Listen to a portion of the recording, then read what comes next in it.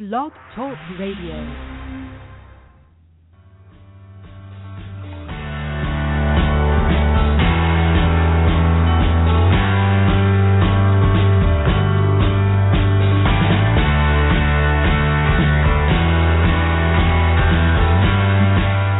Welcome to the Natural Running Network.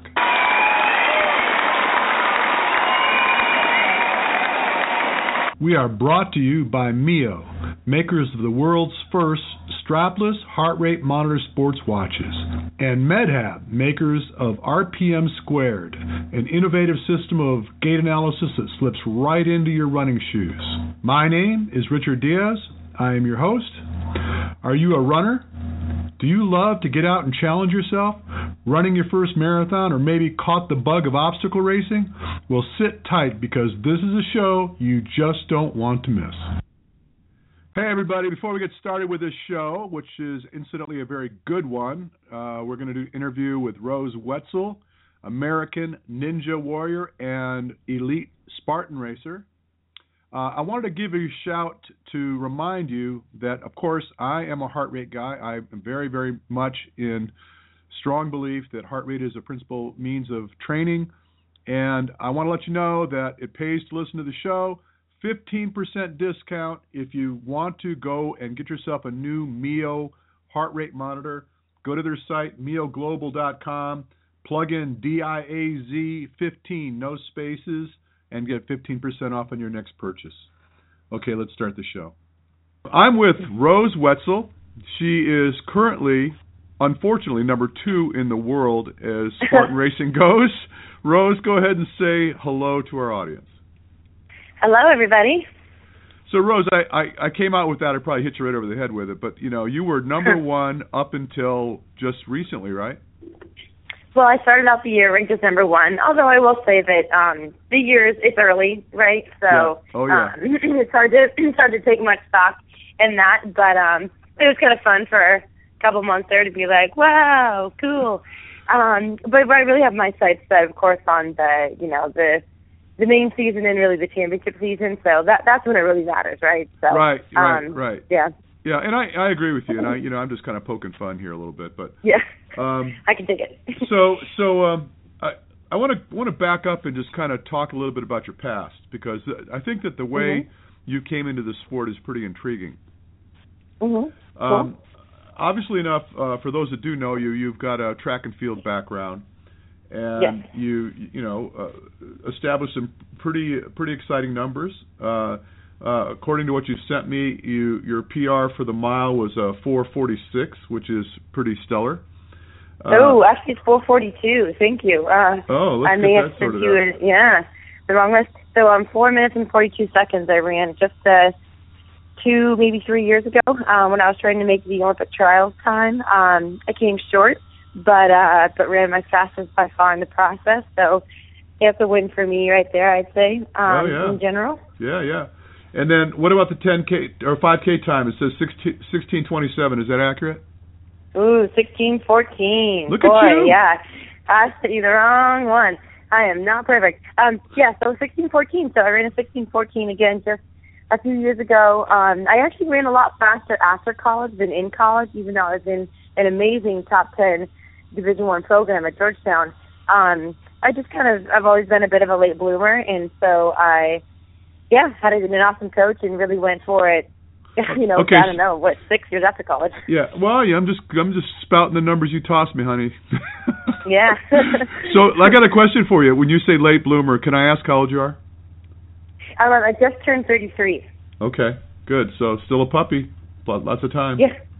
Sure. Oh yeah. Okay. Totally. So you got a pretty storied career. I mean, you've been racing, and I think I heard your husband mentioned in one of the video clips that I looked at that you came into the sport with 17 years worth of racing experience, and he suggested that makes a big difference for you, where I think a lot of these folk that you're racing against may not have that depth behind them, and that's probably clearly working in your favor.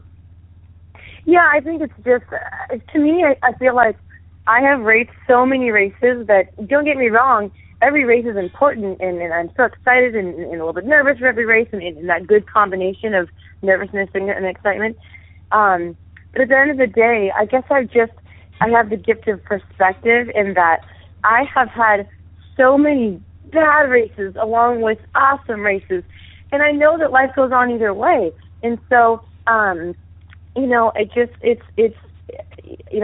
had moments in my career where I would have a really bad race, and I'd be upset, and I'd be crying, and I would be, just so bummed about it. And then I go back and I train harder, and I have a great race after that. So I know that life goes on, people still care about me, and all of that. So I find that to be helpful, and really, I don't know that everybody has that perspective, because it just came to me, at least, with time. And that's a gift, really, because then it allows me to enjoy the sport more and the whole process, where I know, quote-unquote good race or quote-unquote bad race, I'm still going to have a good day, because I'm going to choose to have a good day, because I know that everything's going to be okay. Yeah. Well, it's been, as a coach and being in the sports performance business for the past forever. I mean, I've been doing this for close to 30 years now. I look at these events like a Rubik's Cube. How do you figure it out? Mm-hmm.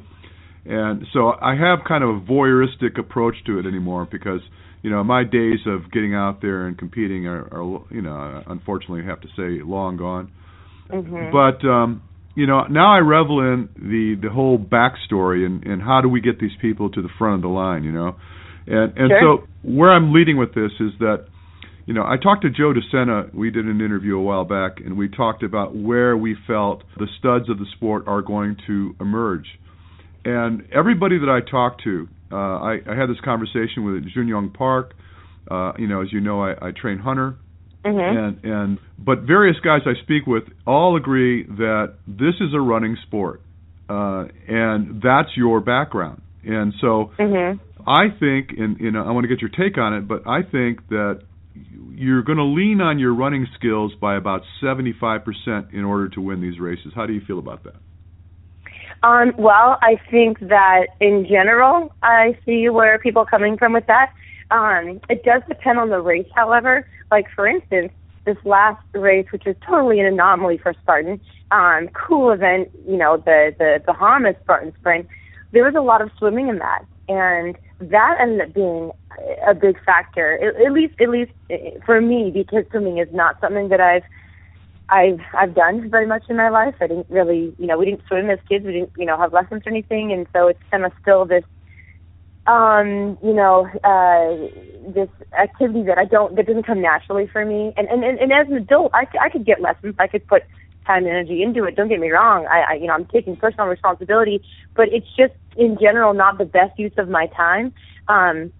So once in a while, when there's a race that has as much as swimming, if you're a quote unquote runner without a swimming background, you're not going to come out on top. But at the end of the day, since most races don't have a lot of swimming, you're mainly on your feet and you're running from obstacle to obstacle. And even when there are lots of obstacles and long obstacles, long sandbag carries and long bucket carries, for instance, you're still on your feet, and having that running background is beneficial. And so I will say that it's not just the running background that makes a good Spartan, because I know a lot of runners who are really good, very fast runners, who wouldn't be able to do the Hercules or the, sandbag carry without wobbling. So I feel like it has to be a runner who happens to have also an extra athletic background, more so than the average runner, and is stronger than the average runner, because I think just a straight-up runner through and through wouldn't necessarily fare very well on a Spartan course, especially as Spartan tends to get heavier and heavier as the years go on. Right. Well, I guess I should clarify what I'm saying is that I've seen guys. Well, proof in the pudding is I get a guy like Hunter. Hunter's got an amazing athletic ability. He's very, very strong, and he's a big guy. And he came to me for the very simple reason that he came to grips with the fact that if he didn't hone his running skills, he's just going to have a lot of trouble dealing with the longer distance races. Right. Even in Temecula, he had a hard time after about I think it was like 8 miles into the race or so. He started running into some trouble. But and in the World Championships last year too. He said that after about 10 miles, he was just crushed, and he was doing great all through the race. So. I would like to think that you have a better chance developing your upper body strength if you're a good runner than you would be capable of, or vice versa, right? So I don't. Yeah, I agree. You can't have one without the other, and I think as the sport matures, there's going to be standards in the obstacles that are going to be kind of the go-to obstacles when you show up an event. You know they're going to be there. And then you're gonna have, like you suggested, the anomalies where you're gonna show up and, like they say, hey, guess what? You got to swim 200 meters with your shoes on, right? Right. But well, yeah. So anyway, that's the nature of it, right? Yeah, and I would say that I totally agree with the fact that it's easier, I would think, to take a runner and make them strong. I mean, it's you can develop one's athleticism, but there are some people who are just naturally athletic, coordinated, agile, all that stuff, right? So having that natural athleticism helps. Because I know a lot of runners who will say, I'm a great runner, but I'm not athletic. I can't catch a ball, kick a ball, all that. So if you're one of the runners that happens to have a very athletic background, played soccer, played basketball, is coordinated, that's helpful. If you take a runner with an athletic background and then you make them strong, that's a good recipe for a good obstacle racer right there. Right. Although my only hesitation in saying that in full confidence is that I don't want to turn away those that don't have a running background. I don't want them to say, oh, well, I never ran, track or cross country in high school, so I guess I'll never make it to the top of the Spartan Racing, because you have someone like Isaiah who's doing really, really well. He doesn't have a running background at all that I know of. I believe he comes from more of a football-based background. Right. So I don't want to close any doors for anybody and discourage anybody, but at the end of the day, if I, as a coach, had to choose, an athlete with a running background who's also has an athletic twist to them, but not a lot of upper body strength, I'd rather take them over the strong athlete, but who just doesn't ever, quote unquote, do cardio, because I think that person B would just take longer to get to the spot. Right. Well, I think that all of these disciplines require training. I mean, for sure. And the problem with runners, and you probably will, being a running coach yourself, you could probably agree with me, I hope, that a lot of people take running for granted. They just assume that it's what they've always done since they've been able to stand upright. They start moving and they start running around, and they just take it for granted. Where if you're learning to box or something like this is a skill. You're not going to get in the ring with a world champion and expect to fare well. You got to learn how to box, and same with running. So I would imagine that if you're heavy, you realize that it's a function of strength to weight ratio in all of these aspects. I mean, if you're real heavy, running is going to be difficult. If you're real heavy, it's going to be hard to climb a rope or to do a chin. So it really becomes the athleticism, I guess, the way you coined it, is really relative to developing a real strong strength to weight ratio. Yeah, strength to body ratio really is key. Obviously, there are some just absolute strength obstacles where you just have to be able to pull that Hercules down. You have to be able to, take that sandbag, that heavy bucket, and just go for, a long period, especially in the World Championship or in its Indy Beast. But at the end of the day, really having that great strength to body weight ratio is key.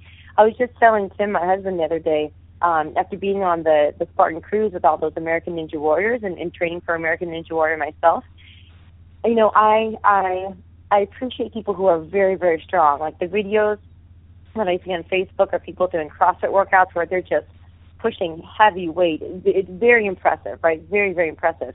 And I've always enjoyed strength training, and I actually do it for a career for people. But gosh, what the ninjas can do, what people with an amazing strength to body weight ratio can do, is phenomenal. I mean, just really, really cool. So I think about what kind of athlete I want to be, and I'm more drawn towards the rock climbing, the parkour, the doing a handstand down the stairs type of stuff than the just like go and push crazy heavy amounts of weight, possibly throw your back out, hopefully not. And personally, that's just personally what I. Well, yeah, I'm with you on that. I mean, and quite frankly, I think that's probably the aspiration for most people, because it's that functional strength that really wins the day. I mean, you. Yeah. I'm sitting by. I mean, we got to talk about it. It's going to come up, right? I'm sitting by the bar on the cruise ship, right? And these guys are hanging from their fingertips from the railing above the bar. And were you watching some of that crazy stuff they were doing? Crazy. It was crazy. Oh. Yep, it was crazy. I was in awe. So I don't even know who the guy was, but the guy's lying on his back with his feet up in the air, like the dying cockroach position, barefoot, barebacked. And the other guy runs over barefoot and jumps onto his feet with his feet and is balancing on his feet, foot to foot, and then reaches down, grabs his hands, and does a handstand on his hands, and the guy's doing press ups with this guy handstanding on his hands. No way. And how big was that guy? Was he just a massive, bulky, these muscle-bound dude? I'll bet you neither one of these guys tipped the scale over 145 pounds. Right. But and they just But what they can do. When you're 145 pounds and you can have somebody do a handstand on your hands while you're lying on your back, and basically do like a bench press with them, you're essentially showing that you are equivocally capable of moving your body weight in precarious positions. I mean, that's bizarre. Oh, I would rather bench press a million times over than have a human person like wobbly body. I mean, that's so much more impressive, right? Not to mention that it's not like they've been practicing this either. I mean, these guys are drinking by the bar. Well, and also a lot of them, I don't know that a lot of them even knew each other, because I was able to meet a lot of them, and I don't know if those two guys, maybe they practice all day long together as next door neighbors, but there's a good chance they just met each other that weekend, or I'm sitting the second or third time. I was sitting next to them. I mean, I actually had to move away from my table so a body didn't land on me. Oh gosh. And so they like whisper to each other, "Hey, let's try this." Okay. So they they just kind of get their head together, and then they did something really circus-like, right? Oh, I love it. That's so awesome. And then the one I really liked was the guy reaches up, grabs the railing above the bar, and then he planks out, right? So he's holding on. Just try to imagine a reverse push-up, but there's no ground. He's just kind of planked out. Okay, yeah. And then so the other guy grabs his shoulders and hangs from him and planks beneath them. So these guys are double planked, hanging. So the guy on top's got to hold the guy's body weight, plus the guy beneath him's just holding onto his shoulders. I thought he was going to rip his deltoid off, Right. Unbelievable. So, this is the kind of character that is emerging from this sport, I believe. And so I just think it's fascinating. I really do. I agree. So while we're on the subject, the race there. So I'm gathering that you didn't appreciate the swim. Oh, I mean, it's not that I didn't appreciate it, because at the end of the day, I did do the swim. I mean, I know it's kind of gray, but I think people are allowed to grab the rope, especially in the open heat. It's kind of frowned upon in the elites, I feel like. So I could have probably grabbed the rope and just pulled myself along with the rope, but I wanted to swim. And it wasn't just about, getting the best place and earning the most money. It's not that I don't care about those things, and those things aren't helpful for my life and sponsors and all that. But at the end of the day, there was a challenge ahead of me. I was going to do that swim, and I was going to do it as well as I could. And it was a performance goal of mine. So when I do races, I have outcome goals and I have performance goals. And I know you know what these are. Yeah. But for those that don't, it's just, the outcome goal is, I want to win, or I want a podium, or I want to, run this certain time, if it's a track race, for instance. But the performance goals are the goals that are things like, I'm going to do the swim and really focus on relaxing in the swim and trying to swim straight, which, yes, is difficult for some of us. Or I'm going to really try to push the uphills, or whatever the case may be. So one of my performance goals was to run as well as I could, get to that swim as quickly as I could, and then just try to relax and enjoy the water and enjoy the fact that I was in the Bahamas and swim as well as I could, but try to keep my heart rate down, because when I swim, my heart rate jacks up so high that even if I can move decently through water, as far as speed, just by muscling my way through inefficiently, I come out and my heart rate is through the roof. And so I'm glad I did the swim, I guess is my point. But at the same time, it's, it's not a forte of mine. It's not something that helps me become the best obstacle racer I could be. But at the end of the day, one of these days, I might just say, sign me up for swim lessons. I'm going every day for 5 weeks. Yeah, so well, proficient. It's, I come from a triathlon background, and the swimming is something that actually I'm most comfortable at. But it does require a tremendous amount of skill to run, to swim well. And it can make a huge, in an event like that, when I believe it was about 200 meters was the swim distance, is that right? So yes. Well, for me it was longer. Cricket. I looked into the dock. Yeah, the point is that the further that swim is, the greater advantage a good swimmer would have in a short race like that. Sure. For sure. And the person who won was a triathlete. I mean, an amazing obstacle racer. Deanna Blake is phenomenal from long, short distances. But she also was a triathlete, so she did really well in the swim, and I don't blame her for flying up from Australia. She probably looked at that race and said, "Ooh, I'll take that one." I could see that too. Well, I think it came as a surprise to a lot of people, that there was going to be that much swimming involved. But anyway, it was a lot of fun. I thought it was a great race and a lot of cool stuff going on. Totally. All right, so what is your calendar look like now? What's the next race? Well, I'm going to race. Well, first I have American Ninja Warrior in 2.5 weeks, so that's kind of my main focus right now on top of my normal obstacle racing. And then I'm going to do the Spartan Super in Las Vegas on April 18th. My brother lives down there, so it's a fun race. It's a interesting city, I will say, unlike any other city. But my brother lives down there, so it's an opportunity to visit him, which would be great. He just moved down there a few months ago, so I'll be his first visitor. So April 18th, Vegas, and then from there I'm going to be doing all the TV races. So Montana, Spartan Race, and Pennsylvania, Washougal by my home. I'll probably do a few other races. Like I would like to try the Mud Guts and Glory race on May 23rd. If I can manage to, fly over there and get that fit in. It's far away and kind of an expensive ticket, but if I can swing it, I'll do it. And then really just the championship races. I mean, they kind of come spouting off every weekend starting in October. So I'll be focusing on those and just trying to get better at my elevation, coming from a track background, preparing myself for the mountain races, and getting some swimming for Tahoe, and who knows what I'll do for altitude. This sea-level girl who is prone to anemia, but I'll figure something out. Did you say swimming for Tahoe? Well, I believe there's going to be swimming in Tahoe because there was swimming at the World Championship in Vermont, and there are lakes. Up in Tahoe, so you better hope you don't have to swim in Lake Tahoe. Oh, why is it cold? Oh my God! Really? That's like the coldest lake in the country.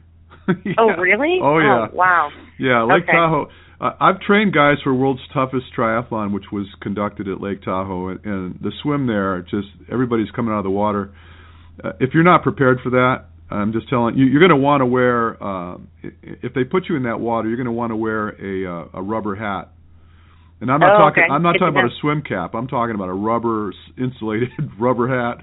And probably. Oh wow. Yeah. I'm telling you, it's cold. So. Oh, good to know. Yeah. But anyway, so talk about the Ninja Warrior thing. That's pretty fascinating. Yeah. Well, I'm super excited because I didn't necessarily expect to get chosen per se. I think that being a Spartan has really helped me in that process. I mean, one friend of mine who's really athletic said, he's like, yeah, of course it's really hard and stuff. He's like, but I think the hardest thing is just getting on the show because so many people want to be on the show. It's so popular. And so I'm really grateful I got on. I only have a few weeks to train because it's not something I was, focusing on and planning necessarily to get asked to be on. So, I'm just trying to pack in some, parkour gym time around my normal training and some rock climbing. I got like a 10-punch card at the local rock climbing gym, and I've gone 10 times in 2 or 3 weeks. So I'm getting some work in, but at the end of the day, I'm training for obstacle racing. That's what I'm training for. So I'm staying focused on that. Trying to continue to get my running mileage up. But yeah, I'd like to do well. I'd like to do as well as I can with limited training. Because what an opportunity, know.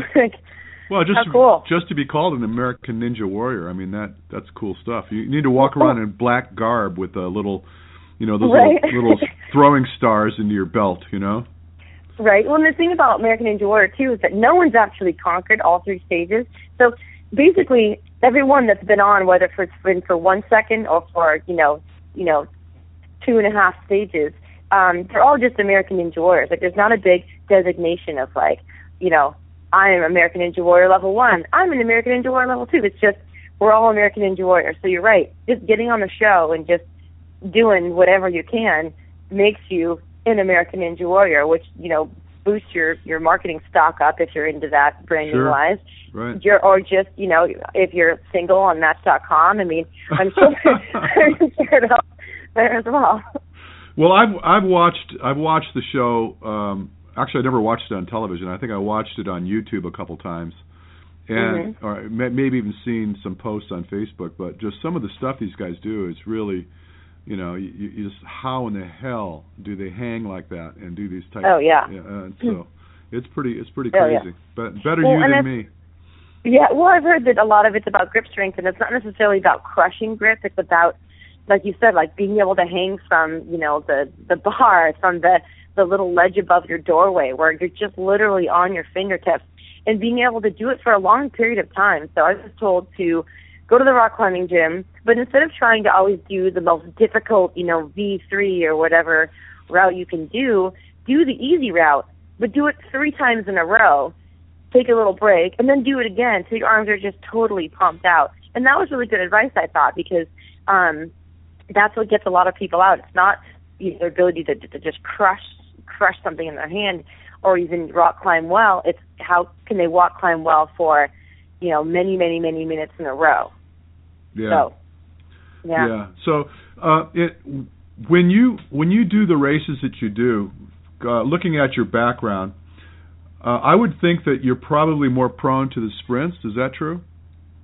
Well, I am. Yes, I am prone to the sprints. But the thing is that in the sprint races, the spear throw becomes a lot more proportionally important. And I'm a decent spear thrower. I've certainly made more than I've missed, and my trajectory is getting better and better. And I do practice on a somewhat regular basis. But at the end of the day, for instance, this last week, I was the first in the spear throw. I think I've always, every single race I've ever done, been the first in the spear throw. I can't think of a single race where someone's actually just beat me to the spear throw. And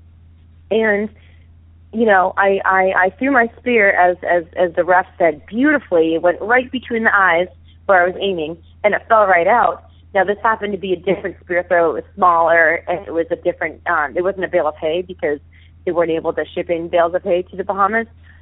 So it was denser than usual, and a lot of the elite guys missed it as well, most of them actually. So, I had a good spear throw. It didn't stick. Deanna Blake threw hers, and she threw it right, nailed it right into the wood structure, which totally counted. And but I'm wondering if that was actually a better place to have aimed for in a way. Yeah. But anyway, so I missed that, and that's in a sprint. That's just more. It's more of a risk, right? If there was no spear throw, I'd be all about the sprint. But because there's a spear throw and there's always that option, basically when I'm running, I like the supers. The beasts are very, very long for me. That's just, it's not my forte. I've done marathons in the past, but it's not where my passion lies. Like, I like to train for shorter stuff. I like to run fast. I like to move quickly. I don't want to just be hiking. I don't want to be a competitive hiker. I want to be a competitive obstacle racer. I want to be running. I want to be, intensely moving. And a super seems to be a good distance for me, because then even if I were to, heaven forbid, miss the spear throw, I have, taken 2 minutes tired to do burpees. I have 2 minutes I can make up in the 8 or 9 miles of running, and I'm usually able to do that. So I say super is really my distance. The only problem is that 0 races are Spartan races, at least, are 0 championship races are anywhere near the super distance. You know what I mean? Right. It's all about the beast and the beast on right times too. But I think that's going to be interesting. How I just think that it's still in its infancy, and there's going to be a lot of changes in the sport. Mm-hmm. When I talked to Joe about this, his aspiration is to try to bring Spartan racing or obstacle racing to the Olympics. Yes, and that'd be great. Yeah, and I think it's got a chance. I really do. I think that the function of getting more and more countries involved, which is kind of where his head's at, is according to what he's told me, is there's 17 countries involved now. But when that happens, what I really believe is going to happen is there's probably going to be a hybrid event. It's probably going to be an arena event. And maybe not. But I think the arena events are what's going to bring it to the prominence, to get it to that stage. Because it's all about spectator value. You being able to see what's happening is what causes people to be interested in the sport. So and this is where I think triathlon struggled, because I got involved in triathlon in the very early days, where it was, I sat in on meetings where they were discussing how they were going to govern the sport and cause it to become something that may come to the Olympics, and cause it to become something that would be a professional sport. Yeah, back in the early 80s. I actually produced the first pro race for CBS Sports in '84. Cool. Yeah, but so I kind of compare it to that, where a new sport comes about, and then drawing it to prominence is a function of how many people are interested in it, right?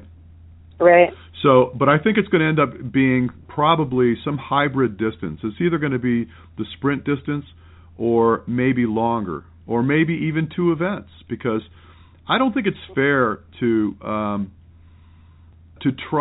cause someone to be a world champion when the odds are stacked against you. When you're a long distance athlete, to be able to perform well in a sprint, and vice versa. So you're right. You know what I mean? I it's like you're either going to be really, really, really dialed in. It's like asking a 100-meter runner to run a marathon. They're not built for it, right?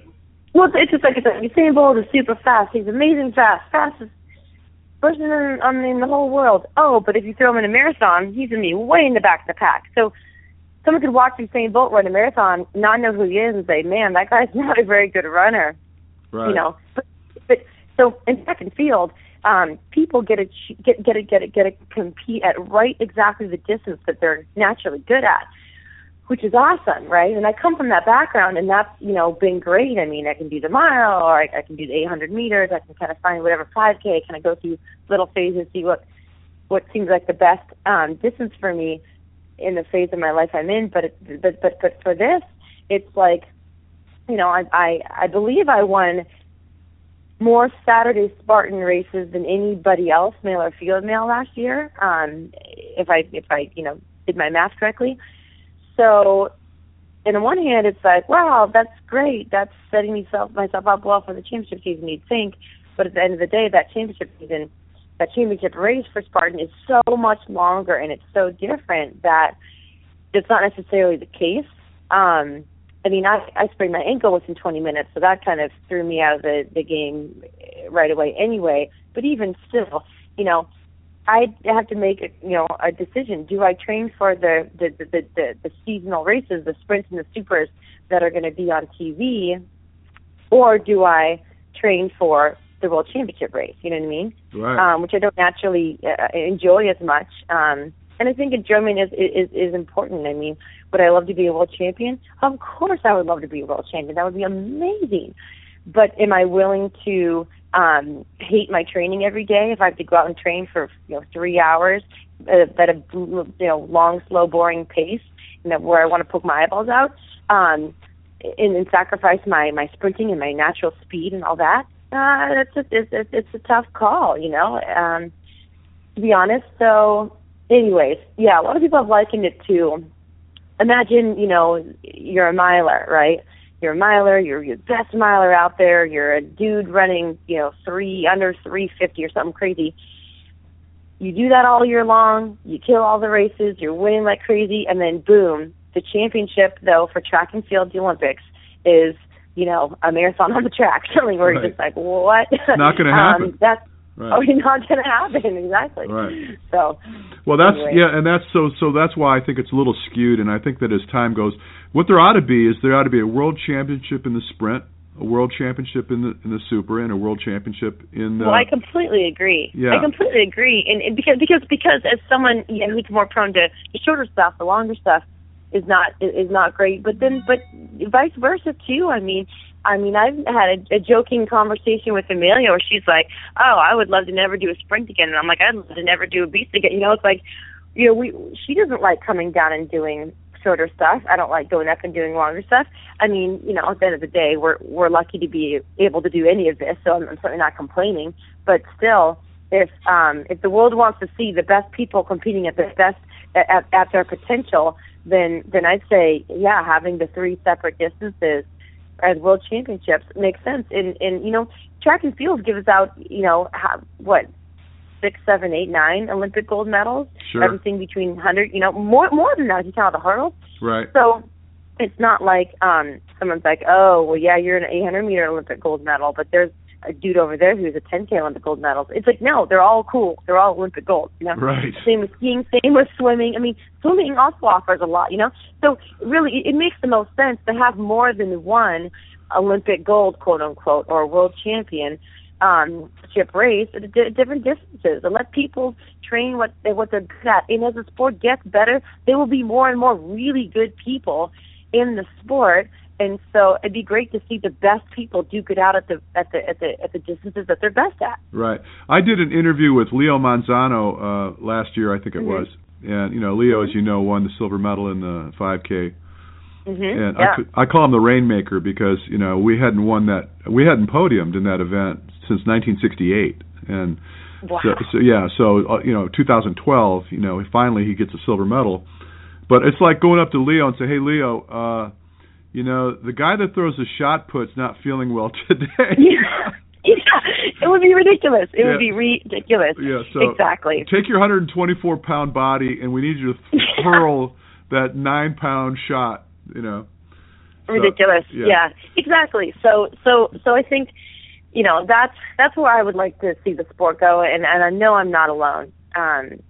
So hopefully that's in the works. Well, I agree with you completely. It's like, and I was fishing for people to bring to this race. They asked me to invite some folks. I know some pretty interesting people, and sure. So one of my friends is a decathlete. He's made the U.S. team 3 years running, and he's a stud. The guy, and a decathlon to me is very, very similar to Spartan Racing because, you have obstacles. You're running the hurdles. You got a high jump. You got a pole vault. You got a spear throw or a javelin throw. And so I brought a guy. He was out with us out there, and that was his first time doing a Spartan race. And I thought, dude, here's a guy that runs. I think his PR for the 400 is like 50 seconds. He's pretty quick solid. And big guy. Yeah. 50-second 400. I forgot what his 1500 time was, but very respectable. And I'm thinking, dude, you better not miss the spear throw. All right, you throw a javelin, okay? I mean, you do that. Yeah. This should be cake for you. And going over a wall, I mean, come on, he's a pole vaulter. You should be able to just hurl over the wall. But anyway, he at the spear throw, he threw and he missed, and he stood there with his hand out. He thought somebody was going to hand him another spear. Oh, no. If only. I said, dude, we don't have valet spears here. You got to get your own damn spear, right? Well, I'm actually not surprised he didn't make it in a way, because not only was that an exceptionally difficult spear throw in that it was small and a smaller target, but when you're a javelin thrower, sure, you have amazing technique and you can throw it hard and far, but you're not aiming at anything. Right. Specifically. You know what I mean? No. So I know. It's different. Well, I know that I know you didn't come to the combine, the West Coast Combine, but I stood there at the spear throw, and the way they did it is you probably are already aware. You have 5 attempts at a target, and I think you had 5 targets that you had to move to. So. And Isaiah was the only one that nailed it. He absolutely nailed it. 5 out of 5 each target, and got to all 25 spears in 51 seconds. Wow. Something like 52 seconds, yeah. And nobody even got close to that. I mean, and people were throwing over, under, around, falling out.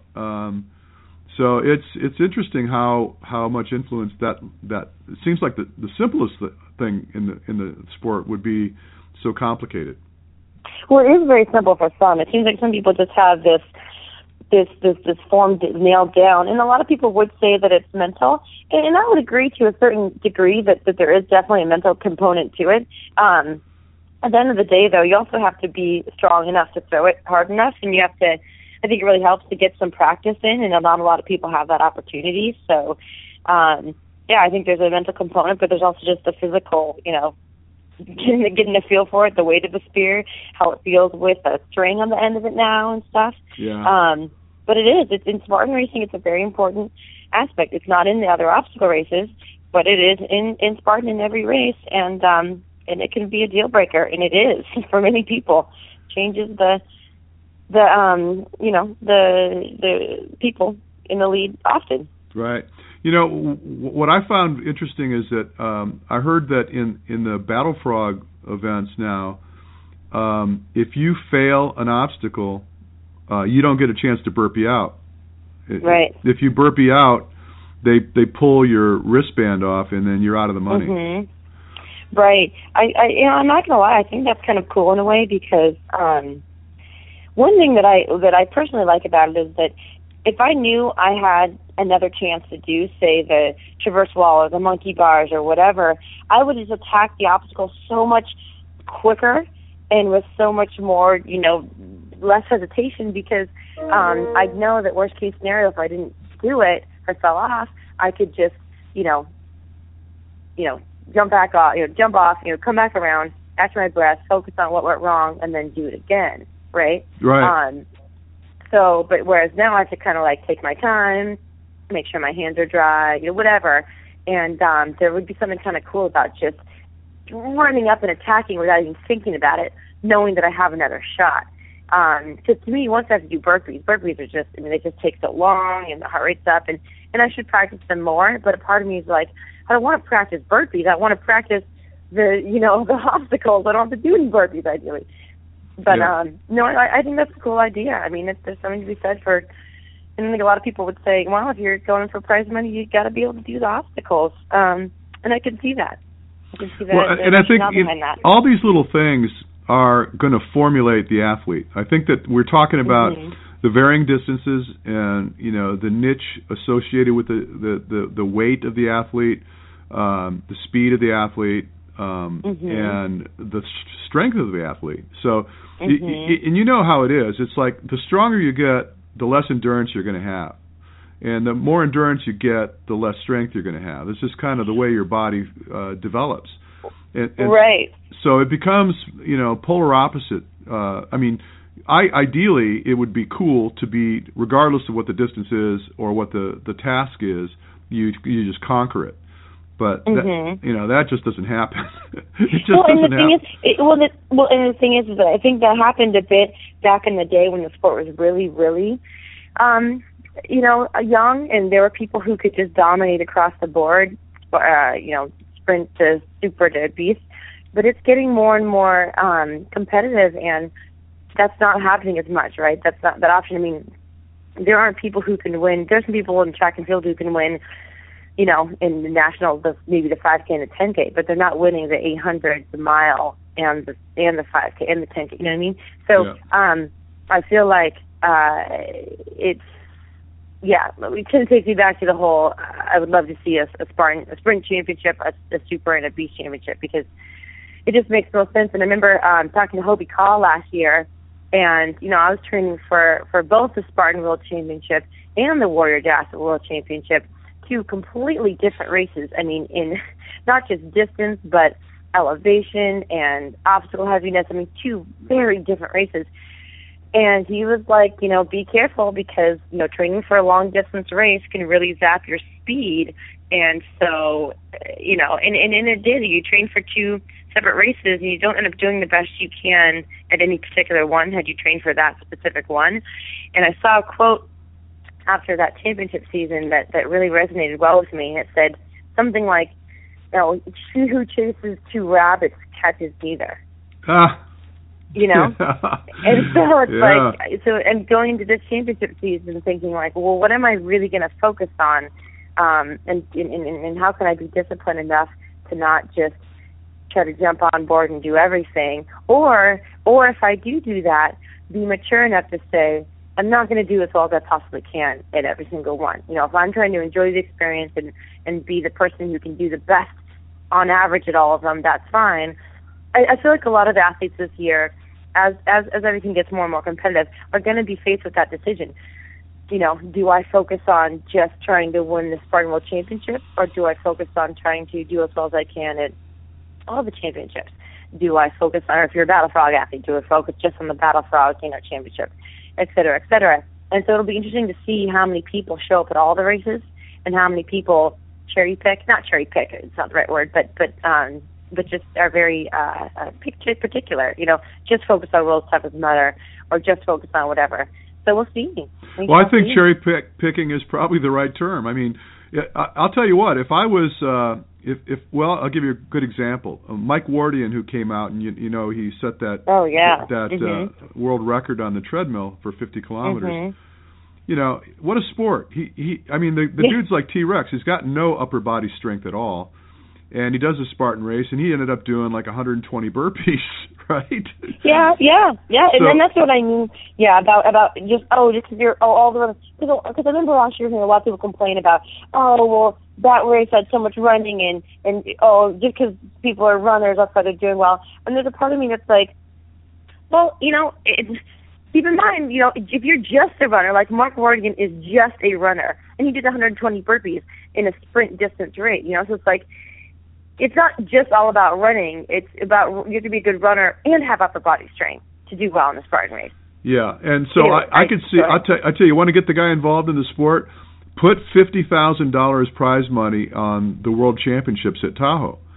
The guy lives at altitude, it seems. He's always raced. No, he doesn't live at altitude, but he does a lot of racing at altitude.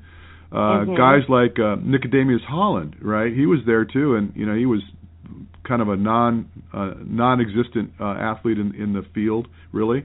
He won, or he came in second at the Tour de Giants, 205 miles worth of mountain running in Europe. Oh wow. Yeah, he's tough. Yeah, but where he's going to shine is on those really long and really high altitude races. A guy like Joe Gray, Oh yeah, Joe Gray's awesome. Yeah. Mountain runner. Total.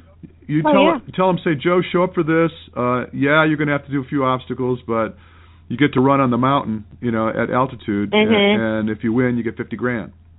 Yeah, but worst case scenario, you have to do 30 burpees for 2 minutes or 1 minute and a half, whatever. He'll catch 2 or 3 times. But you'll be so far ahead of the field. That's right. You could probably have a sandwich after you finish your burpees and still beat people. Yeah. So I don't know. I just. It's all good. I think it gives you a lot to think about, lots to talk about. Yeah, it really does. It is interesting, for sure. But that is one thing, with the longer races, there is more proportionate, there's more running just because you can only have so many obstacles. You can only make your heavy sandbag carry so long, Right. So, and then that's why I go back to, I like the super distance, because to me it's a good mix of obstacles plus, you know, the running, the hiking, whatever the case may be. And I just think, part of me is like, well, why isn't that the world championship distance? You know what I mean? Like that, right. then that's one. Then everybody, someone who's better at sprints, then everyone can kind of converge there. Like that's the middle ground, right? Yeah. So in my book, that seems like it. But then of course it's also what I happen to like, so I'm probably biased. But, yeah. right. You know, but anyways. Yeah. So let me ask you some technical questions. Now, when you do run, how much focus do you put into your actual skill sets? Good question. So, I mean, it's changed over the years. So, I mean, I've really only been in the sport for a year and a half. So it's not like I knew what I was doing before I got into I just jumped into it, you know, on just my track training and my normal strength training. And I wasn't sure, you know, how much I was going to do of it. I really liked it when I started, but I still had my track goals and all that. And if I hadn't been swept up into the obstacle racing world, I would be shooting for the Olympic trials again right now. And so that's kind of where my mindset was for the first few months. And then as I went along and had more success, I thought, ooh, man, this might really, really be my sport. With my point being that I've only really started training for obstacle racing probably a year ago. And in that year, I've been experimenting and seeing, you know, what seems to work well. I change things depending on, you know, how long the race is that I'm training for. But in general, I still like to pretty much keep my my running that I did before, because I don't want to mess with that too much, because that's what's given me an edge as an obstacle racer. And so I still, you know, keep my running mileage up, maybe not quite the like 50 to 50 miles a week, 50 to 55 miles a week that I used to do. I do, you know, I run every day. You know, I take a day off when needed, you know, usually, you know, once every 2 weeks probably or so, but I do run every day, and I enjoy that. And I do some workouts where I add in obstacles or you know, or functional work along the way. So I'll say go to the track, do 400-meter repeats, and add in, you know, burpees and bear crawls and whatnot, and lunges every 400 meters. But then there'll also be days where I do go to the gym and do traditional strength training. And then I'll do days where I go to the rock climbing gym or the parkour gym and do, you know, the rock climbing, jump on some monkey bars and climb up some walls too. So, you know, it's a mix. I mean, I'd say I do a little bit more obstacle specific work than traditional gym strength training, although I had a phase of strength training earlier this year where I was doing more gym strength training. So, yeah, I'm kind of, I don't want to say all over the board, because there is rhyme and reason to my craziness, but I do mix things up a lot. I do try to train for everything, really. Well, I think it's important that you do, clearly, and yeah. I think I can't believe I'm going to do this, but I'm going to quote Ben Greenfield. He said that, you know, in all of it, he feels that trying to organize work, like traditional sports, you know, you organize work, triathlon, you organize work. He said that because the sport really is kind of chaotic, you almost need to approach the sport with no really intent other than to just do a lot of crazy stuff. And so, you know, there's some method to that madness. I believe he's probably on point. So. I didn't mean to sound like I was having an issue with him. I'm just telling you that I. No, I love that. He's awesome. I suppose he could be considered a competitor of yours in the world. I don't think so. Yeah. But anyways, yeah. I mean, I think that there's an element of obstacle racing where you have to be able to just go with the flow, and you have to be able to think on your feet, and you have to be able to change things up, you know, both physically with the obstacles that are there. Oh, the race is 2 miles longer than I thought it was going to be. Well, guess I better just keep going. Or, oh, I've never seen this obstacle before. I mean, you have to be able to just go with it. But also, like, mentally, emotionally, you have to be able to say things. You know, if you're having a race and you're planning to do X well or whatever, and something goes wrong, like you sprain your ankle or whatever, but it's not so horrible that you can't run on it. It's like a medium level sprain where you're like, should I keep running? Well, I wouldn't keep running if this wasn't the World Championship race, but because it's the World Championship race, I'm going to keep going, because this is the race. Right. I'm not training for anything after this. Taking a break. But anyways, you have to be able to think on your feet, and you have to be able to say, okay, my goal was to, win or podium or whatever, and now I have to just keep myself just as motivated to finish in the top 10 or finish, period. And I think that a lot of times, especially elite athletes who are used to always doing really well, struggle with that. I mean, there are a lot of elite, there's a handful of Spartan racers out there who have never not podiumed. And I wonder if that's a big fear. Like, what if I don't podium?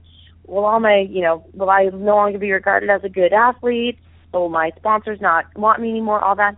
And to me, it's like, this last race, I got 8th place. I mean, I got 8th place. I had more people beat me in this last race than I had beat me in probably the last 3 or 4 or 5 races I did. But at the end of the day, it's all good. It's okay. And you have to be able to say to yourself, now I'm just going to finish as well as I can. And so I guess my point is that it is a crazy sport. And in track and field, you line up, you have your splits memorized, you know who's in your race, you have a really good idea of how well they're going to do versus you, and you go and you do your thing, right? But obstacle racing, it's so unpredictable, and one would say that makes it very exciting, and others might say it's hard. I know a lot of track racers, or I have an idea that quite a few track racers out there wouldn't necessarily do as well in obstacle racing proportionally, even if they build up their upper body, because they just aren't as good at going with the flow, Right. They would need to know where their mile markers are. They need to be able to gauge, and you just can't do that. So it takes a special person who's able to deal with chaos well. And, me being from a big family, I've been around a lot of chaos. And my brother, who's a sociology professor, likes to say that he thinks it's poetic justice that I'm one of the best obstacle racers in the world, and he thinks that my family kind of crazy guy family got me ready for that. So, anyways, I think Ben's on something with that for sure. Yeah. So, listen, we've got about a minute or so left. I'd like you to plug your coaching and how people could find you, and throw that out there for us.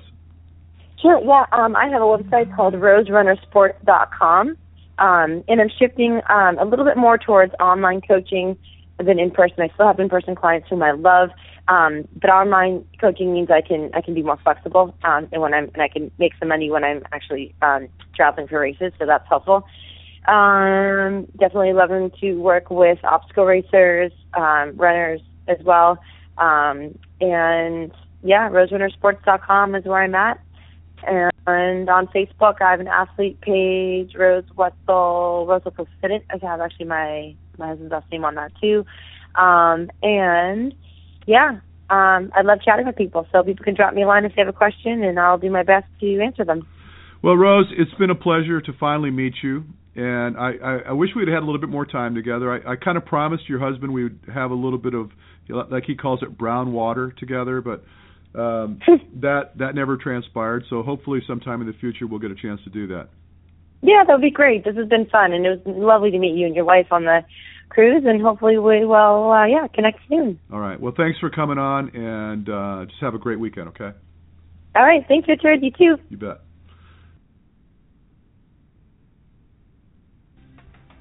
Well, friends, it's time to bring another show to a close. Be sure and tune in to us next week. We've got a lot of great content in store for you. I want you to tell your friends to check us out. You can always find us on Facebook. Simply go search the Natural Running Network. Drop us a message. I'd love to learn more about you and the things you do. And until then, you have an amazing day.